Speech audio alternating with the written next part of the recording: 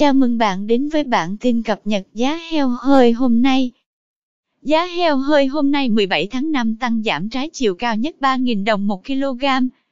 Tại khu vực miền Bắc, giá heo hơi hôm nay tăng nhẹ, dao động trong khoảng 56.000 đến 58.000 đồng 1 kg. Trong đó, tỉnh Hưng Yên nâng giá thu mua lên mức 58.000 đồng 1 kg, sau khi tăng thêm 1.000 đồng 1 kg, ngang bằng với Hà Nội. Thấp hơn một giá ở mức 57.000 đồng 1 kg là tỉnh Tuyên Quang.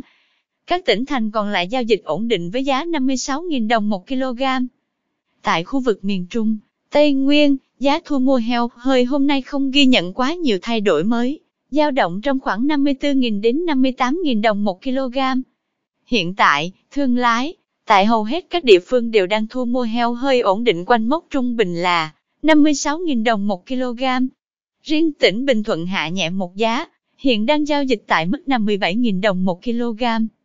Tại khu vực miền Nam, thị trường heo hơi thu mua hôm nay tăng giảm trái chiều, từ 1.000 đồng 1 kg đến 3.000 đồng 1 kg, dao động trong khoảng 54.000 đến 61.000 đồng 1 kg.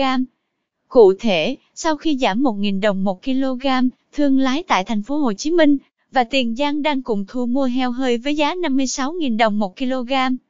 Tỉnh Bến Tre đưa giao dịch về mức 55.000 đồng 1 kg, giảm 2.000 đồng 1 kg so với ngày hôm qua. Ở chiều ngược lại, tỉnh Kiên Giang điều chỉnh tăng thêm một giá lên mốc 57.000 đồng 1 kg. Tỉnh Cà Mau tăng cao nhất 3.000 đồng 1 kg lên mốc 60.000 đồng 1 kg, cao nhất khu vực. Theo Chi cục Chăn nuôi đến Thú y tỉnh Đồng Nai, trong tháng 4 năm 2022, tổng số lượng heo kiểm dịch đạt hơn 328.000 con, tăng gần 86.000 con so với cùng kỳ tháng trước. Trong đó kiểm dịch xuất khỏi tỉnh gần 258.700 con, kiểm soát giết mổ trên 69.000 con.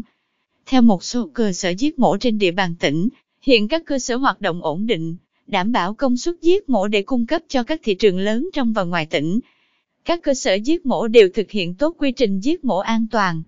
Ngành chăn nuôi cũng tiếp tục tập trung, tăng cường công tác phòng, chống dịch bệnh, đặc biệt là công tác phòng, chống dịch tả heo châu Phi. Trong đó, công tác tiêu độc, khử trùng, giám sát lưu hành của mầm bệnh tại các cơ sở giết mổ, chăn nuôi được thực hiện định kỳ. Cảm ơn bạn đã theo dõi bản tin cập nhật giá heo hơi hôm nay. Chúc bà con chăn nuôi một ngày mới tốt lành.